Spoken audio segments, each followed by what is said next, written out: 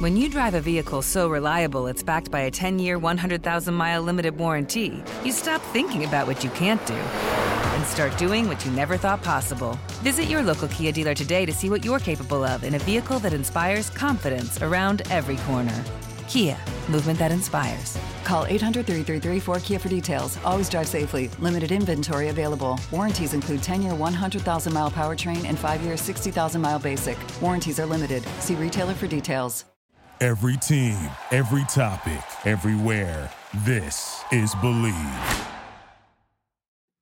Good day, everyone. This is Tony Moskal with your high school sports podcast on the Believe Podcast Network, Los Angeles' #1 sports podcast network. The only place with a show for everyone. We believe in our teams. Do you believe? I'm here with Chris Hess, the owner of Biometric, which is athletic movements, athletic performance, and stuff like that. Chris, thanks for making the drive all the way up here to Santa Clarita from Newport Beach. How'd you get involved in this? What is the Chris Hess story? Chris Hess' story starts on a cornfield in northwest Iowa, right? So I come from a small rural community in the Midwest where sports are kind of the backbone of the community, right? And what you did. So you played it as a male athlete. I played football in the fall, right? It was wrestling in the winter. Some played basketball. And then there's track in the spring, baseball in the fall. So sports has always kind of been a theme throughout my life. After high school, went to Kansas State University, was fortunate enough to be a walk-on there, played collegiate football for Bill Snyder, the legend at K-State back in the mid-90s. And then the connection to California there is as a sophomore, we played in the Holiday Bowl. Playing in the Holiday Bowl, first time I'd ever traveled to California, get off the plane, I'm in love.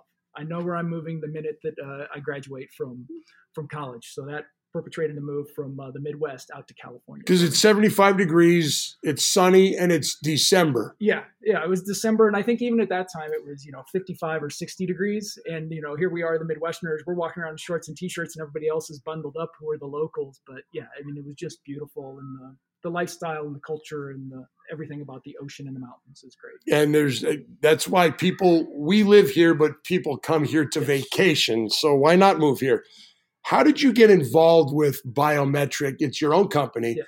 With athletic movements and performance and the whole thing. Yeah. So with sports being kind of that theme through my life, the first 20 years of my post-collegiate experience was I worked for companies and corporations. So I worked for the San Diego Padres, worked for the San Diego Chargers when they were still in San Diego, worked for Callaway Golf Company, worked for Shimano Corporation, all either sports organizations or companies that have that backbone running through sports. And I would work in product development in those sites. So again, there's athletics running through. Well, in my early 40s, had enough of the corporate life and knew I wanted to start my own business. So the first thing I started was helping athletes try and find the right coaches or sporting clubs for that.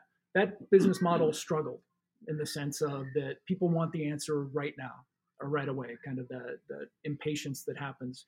But in researching that and doing that position, what I found was coaches wanted more objective feedback to make good decisions, and athletes, and if you're a youth athlete, the parents want more feedback on how can they stay healthy and how can they improve. And so that's kind of where it came to finding this area to help athletes stay healthy and improve their performance through using 3D motion capture to work on their biomechanics. And what we saw in the gym today, I thought was absolutely fantastic. Describe what you do. You take an athlete, and you took some of our athletes here at Golden Valley High School, and you didn't hook them up to anything. Just put them in the middle of the little square you built, and you ran them through some stuff. Explain what that is and what you do and what people can learn from that. So the basic piece is, if you're listening to this on a podcast, so picture a 10 by 10 area. Basically, we can go a little bit bigger than that, but a 10 by 10 square, we put 8 cameras around that, different angles. And those 8 cameras are capturing you from each angle. Well, with today's technology and what we all see in Hollywood and in the movies with the green screens, you can overlay what we call an avatar or a skeleton on top of the body that will measure all the joint segments. And also by collecting the mass of the individual or the weight of the individual, we can collect forces. So all that technology piles into capturing, complete kinetics and kinematics are the fancy words for forces and angles that we can measure. So we essentially, in its rawest term, measure how your joints and muscles work together to produce your movement, your unique movement. From that, We can then identify any areas where there's any asymmetries or dysfunctions in your movement, or things that may be either increasing your risk of injury or limiting your ability to perform at a higher level, and then call those out and then work with a performance coach or a position coach to be able to address those issues to help them, again, stay healthy and perform better on them. So then if I'm doing this and I saw it and you look at me and you see something that's kind of out of whack, and anybody that knows me knows that everything with me is out of whack. But as far as movements go, then we then take that information and we put that into a personal trainer or an athletic trainer or a coach and say, okay, this is wrong and this may lead to something in the future. Correct. Explain, and you were saying the ankle, the knee, the hip. Sure. So yeah, a great one is low body. And whether, again, it be an athlete or whether it be us getting up and down every day to get something out of the lower cupboards in our kitchen. So when you squat down, there's a certain biomechanical pathway that happens there where you load into the hip, load into the knees, and then into the ankles. And when we look at our mobility, we want our ankles to stay mobile, our knees to be stable, our hips to be mobile, our low back to be stable, and then our upper back or our thoracic spine to be mobile. That's the proper kind of biomechanical chain, and we want symmetry on both sides of that. Let's say you sprain your ankle and you just put that ankle up, you ice it and do some things, but it stiffens up. And now my right ankle that's sprained bends less than my left ankle. When I go to squat down, my brain is still going to want to be able to squat all the way down. So now my right ankle bends less, so my right knee has to bend more. My right hip then drops and bends more to compensate for that right knee. And now I'm pulling on my low back. So something that comes down from my right ankle can affect my low back. So that's a long way of saying a lot of times where we feel our pain and where we're treating symptoms is not the root cause. So part of what these biomechanical analysis allow us to do is get at the root cause of the problem, treat that so that the rest of the body will then correct itself and move in a proper chain. So then I may have back pain, but it may come from my ankle. Yes. Or it can come from your ankle. So it can come up and below the chain. But once you interrupt one link in that chain, it throws everything off the sequence going up and down. So then how important is the education for parents, for coaches, for trainers to really understand how that works to then treat or train an athlete? Yeah, so that's why we speak to them on an individual level. So, we just did a young quarterback in there. So it's part of it's taking them through the assessment and doing the report, but then it's sitting down and explaining to them how their movement works specifically. Here's some of the things you can do to address that. I always reiterate, I'm here to help. I'm here to be by your side. But as the athlete, you have to do the work. And as a parent, right, you kind of have to stay with them on that and be engaged in it. And then it's the reassessment. Let's come back and measure again. Are the things you're doing to address this working? So if we're talking about that right ankle again, you do some dorsiflexion exercises to increase that range of motion. If it's working and it's increasing the next time we measure you, maybe 8 to 12 weeks later, great. Keep doing those and let's keep measuring. If it's not responding, that's great information too, because now we know you're not responding to this. Let's change the program to try and address it versus just being subjective and going, I think it's bending more, but you'd never really know. So there's something that's very objective there that you can see, and now there's data there, and you can use that data to then better plan a rehab program or just a basic exercise program for somebody. Correct. Yeah, that's the part of it, is that in all of our lives, right? So it's right. The athlete has a goal to perform better. I have a goal. I want to play collegiately, or I want to make varsity next year, right? Part of that goal is breaking it down into what do I need to do? What are those steps? And any step toward a goal, or either identifying little key performance indicators, KPIs being the term, or having an objective measurement to be able to do that, will help you track and progress toward that goal, or know you're off track and be able to adjust the goal as you go. Now you see this with athletes. We do this with athletes. And I've been around sports a long time, and you see kids, and I classify kids as there's a group of kids that young man or that young lady, ridiculous. It's a DNA thing. They've got it all without really having to work. And then there are those that, wow, with some work, that kid can be good.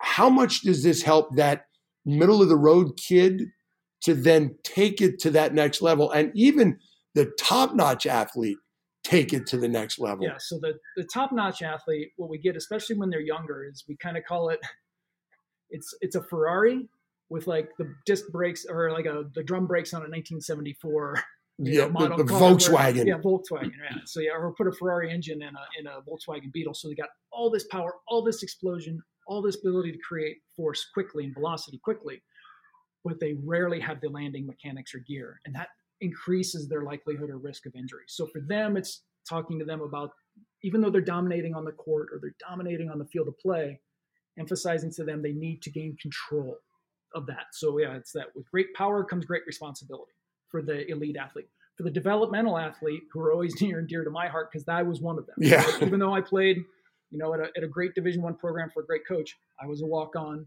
I was a backup offensive lineman. My scholarship that I eventually earned my junior year was because I long snapped, found my role on the team that I could do while being a backup lineman. But for developmental athletes, it helps to really get your mind and your body in sync, right? The more you can know your body and control it, the more you can focus on the techniques necessary to be able to improve your play, right? Because sometimes if you can't get it in raw athleticism, it's the Larry Bird example we were talking about earlier. Knowledge of the game, knowledge of what's going on around you and how you perform best can give you an advantage. Now, can somebody like me, obviously, I never really had a career. My playing days were very limited. But somebody, as we get older and our careers end, how can this help us with a personal exercise program with maybe, I want to lose 10 pounds around the midsection. I want to gain some strength. I want to change my physical appearance. Yeah. So stability and mobility it's a lifelong pursuit. Because even though we're doing this, like we said, with athletes in mind, the younger you are when you can develop your stability and good mobility, it's going to serve you well all the way into your 50s, 60s, and 70s, to where it doesn't ache as much to get out of bed, or that when you do get into your 70s and 80s, you don't need that walker or that little scooter or something like that. So yeah, when you're done with your career, what we really want to do is get rid of those athlete-specific adaptations. So if you're a baseball player that's been pitching and you pitched through college and now, kind of the athletic pursuit is done there and you're into real life. Now we need to balance out your left and right sides, right? Your left leg needs to catch up with your right leg in power. We need to get the rotational, rebalance between the right and left side so that you can just go about normal life without having those imbalances. Because most of the studies show more than a 10% imbalance between our right and left side increases our risk of injury by 70% or more. So just getting that balanced out will help us get rid of those aches and pains. And I know you've got a lot of data on this. How much, when you see kids that come into you, or athletes or anybody that comes into you that are in a certain age group, so let's take a high school basketball player, that go through this, that learn about this throughout their career, they have no injuries, and then the person that doesn't know about this has more injuries. Have you compiled any data about people that go through the program here and learn about this, and injury rates versus those that don't? No, the injury rates, it's still too large and kind of dynamic, because there'll be people that will come to me and we can't predict what would have happened if they wouldn't have, right? It's kind of, what did we help them avoid? What we do measure is their improvement on it. So If we're talking about, let's go female soccer players, right? So a lot of our high school female soccer players have a lot of inward knee turning, which they'll call dynamic valgus in that, where we can measure over time and show them that now if they can absorb more than 30 degrees and get that dynamic valgus out, they decrease their chance of a knee injury by 4 times. So when they land or jump, their knees don't turn in and hit each other. They're staying out and more kind of in line with everything. Correct. And that gives them more control. So you can think as they're changing direction, it's that knee turning inward when they're changing directions or landing from something is where we get into. In the typical scenario, what you're going to get is patellofemoral pain or, tendinitis of the knee is what will be described sometimes. In the worst case scenario, then we're talking about ACLs and MCL type injuries or tendon injuries. But yeah, by strengthening that and keeping that more in line with their hip and the knees turning out, then we're in a much healthier scenario to avoid those injuries. So back to the larger question of, there isn't the data yet of injury versus non, because there are athletes out there that we can measure and they'll go through their career, even though they have some dysfunction that will still go through without the injury. And they'll never know that they have it. They just go through their career and with it. Yeah, they'll tend to just have the aches and pains either during or after. And it tends to be where the aches and pains really start to show up is as we add mass or weight. Okay. Right. So as a high school athlete becomes a junior and senior, and they start getting up as a male, closer to that 175 to 200 pound range. As a female athlete, as you start getting more toward 130 to 150 pounds of mass, right? As you start to put on muscle, which you're supposed to, that's good. We want that mass there. But you have to be able to control that.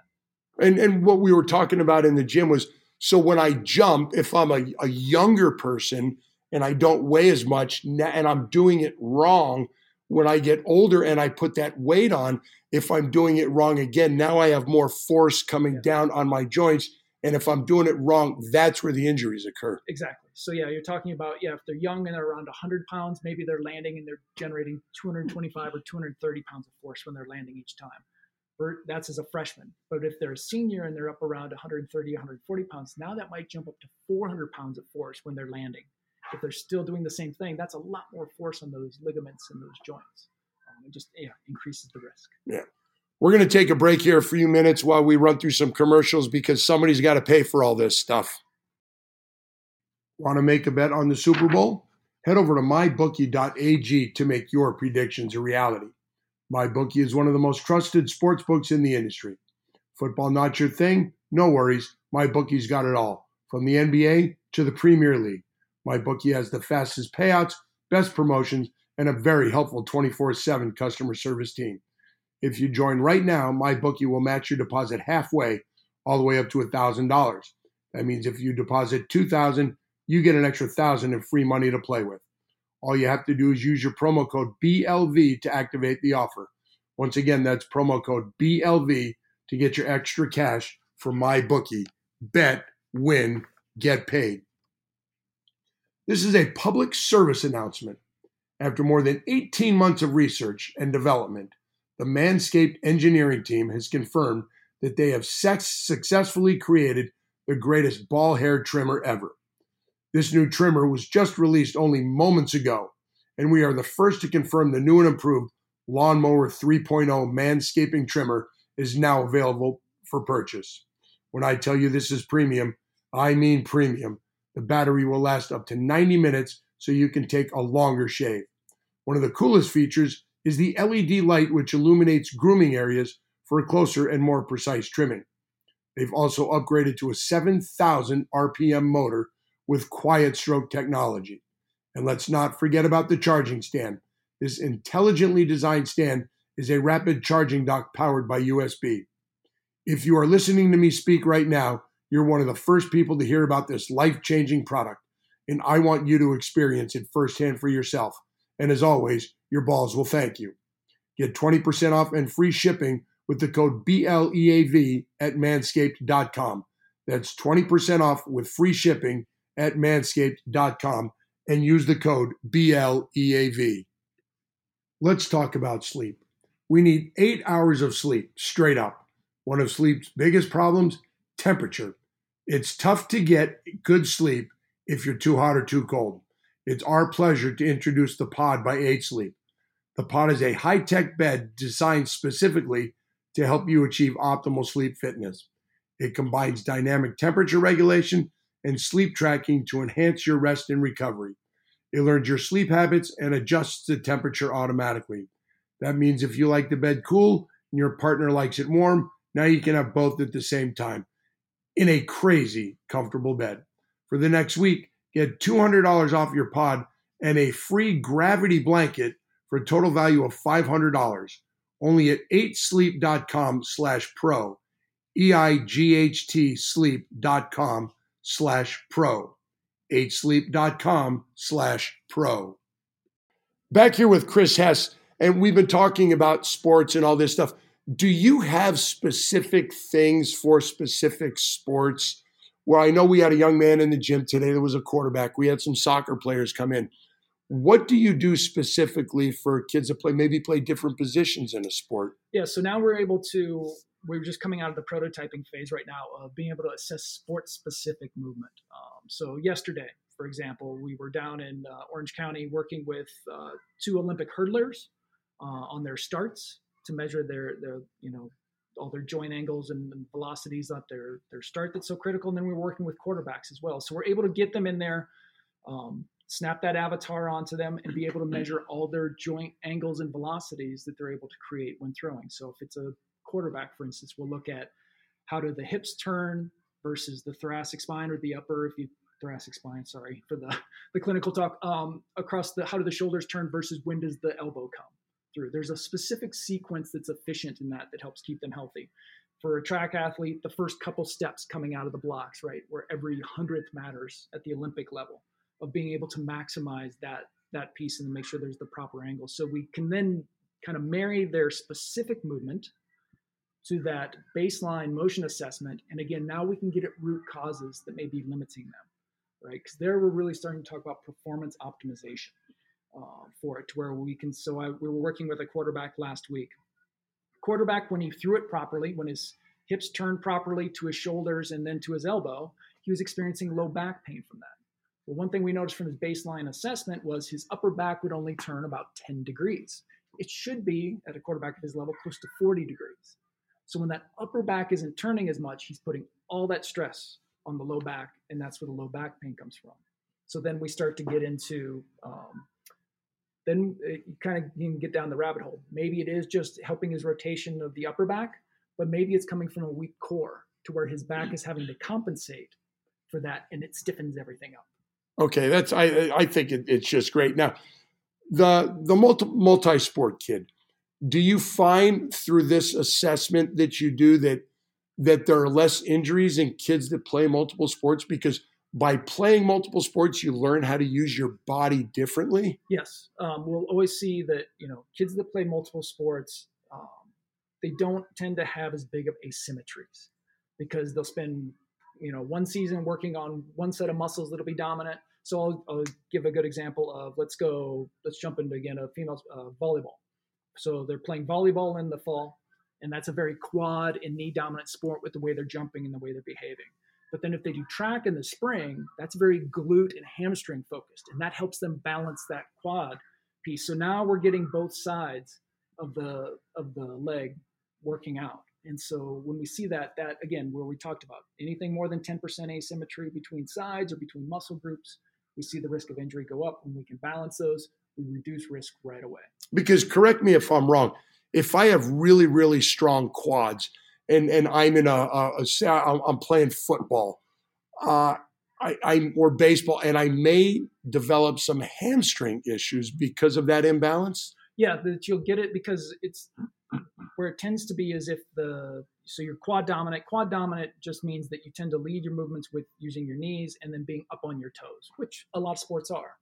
But when you go to call on that hamstring, so maybe either you tweak the quad a little bit, or you get in a position where that heel comes down and you're engaging that glute and that hamstring. If it isn't of the same or within 80% or more, right? Ideally, we want them to be 100% strength of each other, but at least keep the ratio 80 to, hamstring within 80% strength of the quad. If it drops below that, now we're more susceptible to hamstring pulls, or again, a lack of not optimizing their performance. Won't be able to jump as high, sprint as fast. And does playing multiple sports help kids prevent injuries because of the overuse factor that they get? Yes. Yeah. I mean, right. We see the epidemic, like I said, working in basketball and volleyball, which are these amazingly long seasons, right? Where there really is I think there might be 3 weeks of off season in volleyball, and basketball is probably about the same. Maybe. I don't even know if basketball has one anymore. And baseball is pretty much all year round now. So yeah, if you just keep using those same muscles over and over and keep doing the same repetitive movements, then those parts are going to be just more susceptible. They're going to break down. They're going to break down more. And again, I don't want people listening to think always of the catastrophic. Right. A lot of times it's not. It's the catastrophic sometimes can come from the little aches and pains that you start to develop in an area, and then you compensate away from that into another area. That's then when we start to see more trouble.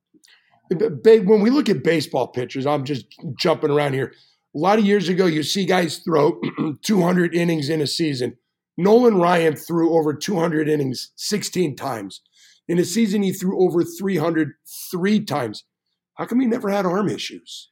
Yeah, well, a lot of it is, when you go back to Nolan Ryan, or you go into Roger Clemens and those guys that could grind it out. And so kind of, I guess you're looking at the mid or late 80s and before. Yeah. Are they just outliers?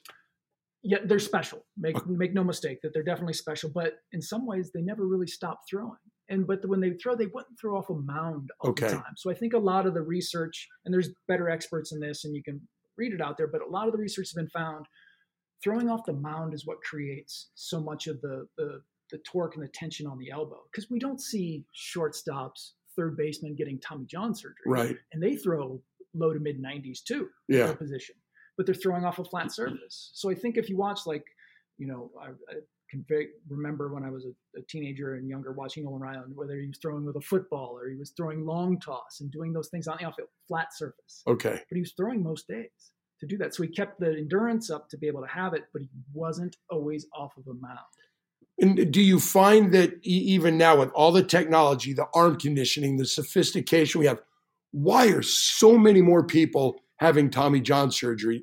Do you know, or can you hypothesize why? Yeah, it would have to be a hypothesis, because I haven't dug that deep into the research to really understand what's going on at the epidemic levels. But I think it's just age that they're starting at, and again, throwing off the mound so much at such a young age of doing that, and then there's no break. So it's like, then you take a kid that may play Little League and then he goes onto his travel ball team and he's a pitcher and he's a good pitcher, right, and everybody wants to win. And this kid's pitching 3 games in a weekend at 12 years old. Yeah. And then, so you got that age. And then now if we start mixing in, if they're throwing anything other than fastballs and changeups, right, where we're going to put more torque on the internal rotation as they release the ball, whether it's to throw a slider or throw a curve or do something that puts movement on the ball. Now we're compounding that and putting on any more. So more frequent use, more range of pitches. Yeah. Is there a proper way to throw a curveball at a young age? Because I think I read from Dr. James Andrews, you should not be throwing anything like that until you're old enough to shave. Yeah, I would not. Yeah. I absolutely agree with anything that man says. But I mean, it's more of those younger athletes. Yeah. Fastball, if you want to go between 2-seam, 4-seam, great. Or like I said, or just hold it tighter and deeper and have that be your changeup. Good. But just learn control at that age. Learn control and then work on as they're developing, because they still don't have. I think of kids that are 8 and 9 years, they don't have neuromuscular control yet. Neuromuscular control, I just call it, they're still wiggly. Yeah. So I won't assess kids typically until they're, if they're real good athletes and have control, 12 and then 13. Okay. But it's really high school, because otherwise the system will find and the technology will find dysfunction where there isn't dysfunction, just because they just haven't gained control of all those limbs. They're like Gumby. Yeah, Gumby, or I always call them, they're like baby giraffes. Especially when they're growing fast, that they're like trying to every couple weeks or every couple months they're growing another inch, and their brain's trying to figure out, hey, why is this limb out here now? Where am I? It's the gangly, you grew 2 shoe sizes over a summer. Yeah. And so it's just getting through that, letting the brain gain control of that again, okay, to be able to do it. Is there something that you can do, that technology can do, that trainers can do to train that kid to control themselves? Or does that just come with age and growing into yourself? It comes with age. It comes with time. While we don't encourage strength training until, again, kind of that high school time frame or when they're ready for it, but there are stability and mobility things that can be worked on. And we were talking earlier, laughing, one of the people I really respect out there is a gentleman named Greg Cook, big mobility expert, created functional motion FMS testing, which was kind of the first objective testing put into a lot of strength and conditioning programs. And it kind of goes back to being a baby. When babies are first kind of army crawling, putting one forearm on the other, and then they get up on all fours and they're crawling on their hands and knees, you're developing your core starting at that time frame, right? That's kind of the first thing. And so a kid that jumps up and walks really early, maybe at 9 months old or so, we get excited as parents. Right. Like, look, they're so advanced that they can get up and do it. But or we don't get excited because now we have to chase them all around the house. Yeah. But in some ways, Gray always makes the thing, it might be better if we just kind of knock them back down or knock them over and let them crawl some more to develop that core. Because if you stand up or do anything too quick like that, you can't control your torso with your core yet. Now other muscle groups, the brain is fantastic in the sense that it will just start recruiting other groups. Okay. Right? It'll grab your glutes, it'll grab your hamstrings to support your core. And you'll start compensating early in life. And then the brain remembers that. So it's the same thing I talk about with players coming back to return to play from injury. So if you tweaked an ankle, or even if you're coming back from a major knee surgery, your brain is now memorized. So let's say right knee injury. Your brain is now memorized. My left side needs to become more dominant to save my right. Good. We love the brain for that, to be able to do that. But once that right side is cleared, that right knee is cleared again, we have to reprogram the brain to now trust that right side again. Because even if we leave it, the brain's just going to keep sending everything to the left. You literally have to deprogram yourself and get back into it. Is that then kind of the mental part where now I can trust putting pressure on my knee? I can trust changing direction on my knee? Yes. So you have to have that confidence with it. And that's why you have, there's kind of that decision-making team around an athlete of your physician, your physical therapist, your parents, right, your coach and everything. And when they say, hey, medically, you are cleared to go, you're passing the right tests to be strong enough to return, you've got to trust it and lay into it and do that. And that's all up top. That's all up top of being able to do that and having the discipline to feel that balance coming back. But that's part of also what we offer, the technology brings in, which is we can pick up compensations between right and left side to where we'll sometimes when I'm going through, as much of the conversation I'll have with the athlete is what's your history? Because I'll see that you're shifting way to your left side and nothing may hurt right now on your right side, but maybe 2 years ago you sprained an ankle, but you just never forced the weight back onto that right side to balance it out. And then when you then take a young athlete and put him through the tests that I saw, if you have the before, then the after, and you can say, look, you went through these tests, say take a knee injury, for example, your knees are fine. You went through these things and look right here, everything is okay. So now you have to trust it. And then it just becomes, I just have to do it once and I feel it and now I can go do it. Yeah, it's building that, giving them the confidence to be able to do it again. I know the answer to the question, but besides understanding movement and flexibility, how important then is nutrition with all of this? Oh, it's critical. Anytime I'm talking about an athlete, kind of picture an athlete. So draw a little stick figure right there. Here's an athlete, and then draw a circle around the outside of them. And then there's a team around that helps them, that are involved in their decision-making skills. So of course, first, and when we're talking about our families, and then there's our coach. Sometimes if it's a big enough sport, it's our position coach is involved in that. Then we've got our doctors and our, sports medicine side. And then we've got our performance training, strength and conditioning.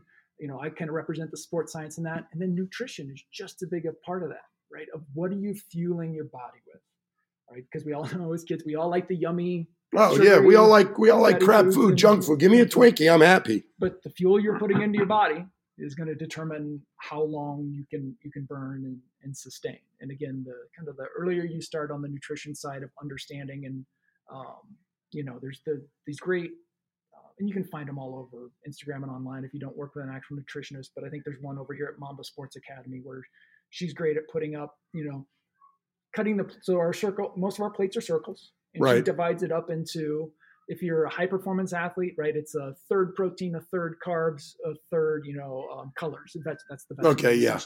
The green stuff nobody likes to eat. Yeah. But that we all know is good for us, but if you, so that's like a high performance athlete one. If you're just kind of the rest of us, working stiffs as we get older, where we work an 8-hour day job, not so mobile, and we do some recreational pace, then maybe it needs to be more half plate of colors, a quarter of the plate is protein, a quarter of the plate is carb. Okay. It just breaks it down into being much more simple. But the key of nutrition is it's different for everyone. It's one of the most complex chemistries and biologies that come together. How I process sugar and protein and all these different things is very different than how you may and how someone else is. So you kind of got to dial in what works for you. And then it's also sports specific. If I am, a long distance athlete, a cross country runner, a long distance swimmer, as opposed to a football player that needs more weight, more strength, it's going to be very, very different. It changes drastically. Are you presently working with schools, colleges? Who do you work with right now? I know you're up here at our school, and I'm going to, talk to some people. Maybe we can get you out again and present to our whole athletic department. But who are you presently working with right now? So just a few examples of who we work with. So we work with a lot of performance training centers. So there'll be like Stars in Anaheim right now. We're working with their pre-draft classes so now you got the collegiate athletes coming out of collegiate football, getting ready to go in the draft or into the combine. So we do that with Stars, and we do that with Mamba as well, the Mamba Sports Academy. Okay.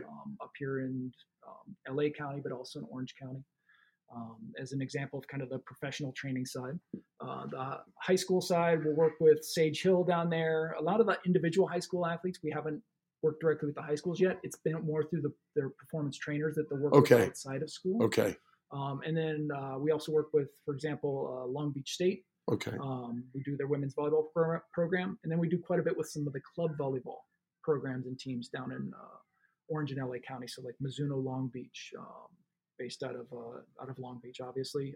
A4 out of Foothill Ranch or Lake Forest areas, T Street down in Irvine, as examples. You mentioned club sports, and we see it. It's been exploding the last probably 10 to 15 years. Kids are playing club sports. They're chasing that scholarship. And we talked about it earlier.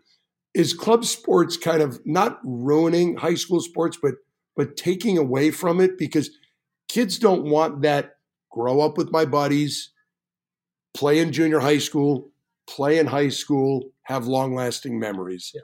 Is it a good thing or a bad thing? Overall, I think it's a good thing. It does take away from the high school experience in some regard, but it can also deliver some experiences that it's hard for high schools to cover now, right? Because high schools are challenged for funding and everything like that. And you know this from all your years in high school, being a high school coach. And by the way, if you're a parent listening to this, please understand what your high school coach goes through. They've got a day job of actually teaching your student, which is most important. And then they're going to make maybe a couple grand during the season, maybe, to do this. And they're going to work 3-hour practices, all the time prep of film, and then taking, the last thing we need to do as parents is then start dumping phone calls on them and things and putting pressure on them when they're doing this for a couple, a few $1,000s, again, outside of their expertise. So I don't think there's anything malicious. So what the role the club fills in that is you get professionals, right? Where now it's a business. And this is why it kind of becomes this bigger piece that takes up more time, is that to pay professional coaches, there needs to be more time and money put into it, right? To be able to get that experience, whether it's soccer academies or, like I said, volleyball and baseball teams. So that requires more time. So now the club volleyball season that my daughter's in will go from November through July. It'll finish. But that's kind of the necessity of the sport, to be able to pay those coaches to do that full time, to be able to do it. So they add so much more in the knowledge and in what they teach the kids, and the athleticism and the opportunities they offer them, and the competition is great. But yes, there is definitely a side on the high school side that it impacts, where it pulls time away from that. And really what it pulled away was the multi-sport athlete. Yeah. That's really the impact that it had, is that instead of playing, volleyball in the fall and then playing basketball in the winter and then playing, doing track in the spring and then maybe softball in the summer or late fall. Or whatever it is, that path is, that part's that's what's disappearing now, where you're specializing, you're selecting. And like we talked about earlier, is that for the longest time, I tried to fight that battle as far as multiple sports. But I understand we're fighting against kind of the positive feelings and interactions kids have from being good and becoming good at something. So now what I try and push into it is, okay, if you want to specialize, you still need to go train those muscle groups that you aren't using. Right. Because otherwise you get the repetitive use injuries and the breakdown, and you need to take time to recover. Right. So when there is that short off season or that walk away, right? Don't do anything. Don't do anything. And I'm just talking physically. Yeah. Right. Not even getting into the mental side of the burnout that creates in the athletes. So it's really making sure that your kid wants to do it. As Tony and I talked about earlier, if you're doing it for college, that is not the right motivation or reason. If you want to get the scholarship, in these sports, you are much better served taking the money you would have spent on that sport and putting it into a college fund. It's going to grow much faster and deliver a much higher return for you for getting your kid into college. However, if your goal is I want to teach my athlete and my child life lessons, right? Competition, coming back and struggling, what it is, the amount of work you have to put in to achieve something that you want as a goal. If those are your motivations, fantastic. Come on in, right? Sports are built for that. That we welcome that piece of it, but just make sure those priorities are there, because it's less than 3% of high school athletes that get to even play in college, less than 1% that get a scholarship. Yeah, and it's a small fraction. And everybody thinks their kid is the next everything, and we we can't tell them that their kid isn't. I think that sometimes they have to live through it. And eventually we all come to that realization that, you know what? My kid's not the next Derek Jeter or LeBron James or, Patrick Mahomes. Yeah, that's a big point. And it's something I took away from, again, the business world. There was a book called Good to Great. And there was a piece in there, and I'm paraphrasing here if anybody remembers the book, but it's called the Stockdale Paradox. And this goes back to Admiral Stockdale when he was in Vietnam and a prisoner of war. And they asked, well, how did you make it, right, through being a prisoner? What made the difference between the guys who made it and the guys who broke and unfortunately died there? And he goes, the ones that always had hope were in trouble, right? Oh, we're going to get out by Christmas. Oh, we're going to get out by Easter, right? That eventually they just broke down because they just didn't see the end of it. He goes, what he learned from that was he was always brutally honest with where he was currently in his situation, but always kept the optimism that in the end it would prevail. So that's the same way I am with the athletes where, okay, so you've got an athlete that wants to play in college. Let's be brutally honest with here's where you are right now. And when brutally, I mean honest. Not mean. But let's be honest with your situation where you are right now, but always with the goal of, yes, if you want to become a collegiate volleyball player, it may not be at Stanford or UCLA or something like that, but there are 330 Division I volleyball programs out there. That's Division I. Yeah. Division II and Division III and NAIA. Oh, yeah. There's even more. So there's a place. And then if that aligns with what do you want to do for a career? Where do you want to get an education? What do you value? Big school, small school? It's all out there for you. So I never discourage the goal, but we just want to be real with where you are and then lay out those steps of how to get there. I constantly tell kids, don't think college. What do you want to do for a living? So career. What do you need to major in to do that job? And then what college has that major? Oh, I want to be an architect and I want to go to UCLA. Well, if UCLA doesn't have an architecture program, why would you go there? Maybe there's a small school in the middle somewhere else that would love to have an athlete of your caliber. Now you can use the school to pay for your education to get that job to then get that career. Yeah, that's the best case scenario. So, and that's our job as parents, right? Yeah. I've got a 15-year-old daughter now. Your kids are getting older in college now, right? Well, yeah, crazy. Of doing it. So we've kind of been through it. I'm in the middle of it. You're kind of coming to the tail end, but we still have to be there and advise. We know the teenagers, they don't always want to listen to mom and dad. No, but they'll listen to the next door neighbor. They'll listen to the next door neighbor, of course. Yeah. But that's also the responsibility. Again, where I go back to sports, they will hold their coaches in high regard. And that's, again, I see so many good coaches that are looking at the athlete as a whole and not just having it be about the sport. They're really taking care of and being a positive role model for them in life. Last thing, if people are interested in learning more about this, how can they get in touch with you? What's the best, easiest, most convenient way? Convenient way is, right, go into the magic light box of the computer, biometrek.com. And biometric is BIOMETREK. When we are trademarking, doing things, sometimes we have to spell things a little bit different. So biometrek.com or Instagram, I think it's at biometric, just the way it's spelled. And then it's got that phone number is my phone number. That's on the screen that I pick up and answer unless I'm in the middle of assessments. Email is on there that I answer and check daily. So those are both the two easiest ways to get a hold of me. And then there's videos on there so you can kind of see the process and how everything what works. It is, the technology we use. There's a great piece on there from Notre Dame talking about how they use it in their athletic programs to be able to identify ways to keep their athletes healthy and keep them performing better. So there's some good information on there. Well, awesome, Chris. I cannot thank you enough for taking the drive in Southern California on the 405 freeway. Thank God for you. It was Saturday and there's no traffic. But thank you for coming up here. I appreciate taking the time. And like I said, I'm going to talk to the people at our school and see if we can get something, moving forward in the future. Yeah, I greatly appreciate the opportunity. And like I said, in the end, all I'm doing is trying to play a role in helping each athlete or person kind of find their way to be their best. To do whatever they want to achieve their goals. Yes. Well, Chris, thank you again. And if you enjoyed this, if you want to subscribe, please subscribe. If you would like to advertise or you want to get more involved, hit me up at my email, TonyMoskal@gmail.com, or via Twitter @TonyMoskal. Until then, thanks again for joining us and have a great rest of your day. 2020, a new year. It's the perfect opportunity to take your business to the next level by hiring the right people. But finding qualified candidates can be challenging. ZipRecruiter.com/begin makes it easy. ZipRecruiter sends your job to more than 100 of the web's leading job boards. But they don't stop there. With their powerful matching technology, ZipRecruiter scans thousands of resumes and finds people with the right experience and invites them to apply to your job. As applications come in, ZipRecruiter analyzes each one, spotlighting the top candidates so you never miss a great match. It's so effective that 4 out of 5 employers who post on ZipRecruiter get a quality candidate through the site within the first day. And right now, my listeners can try ZipRecruiter for free at this exclusive web address, ZipRecruiter.com/begin. That's ZipRecruiter.com/BEGIN. ZipRecruiter.com/begin. ZipRecruiter, the smartest way to hire. Thank you for listening to Believe.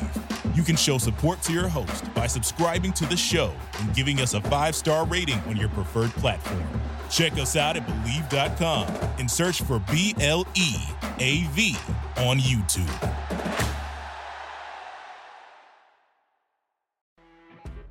You know when you're listening to a true crime story that has an unbelievable plot twist that makes you stop in your tracks? That's what our podcast, People Are the Worst, brings you with each episode. I'm Rachel. And I'm Rebecca. We're identical twins who love true crime cases that make you say, didn't see that coming, and we hate the people responsible for them. Listen to People Are the Worst now on Apple, Spotify, or wherever you get your podcasts.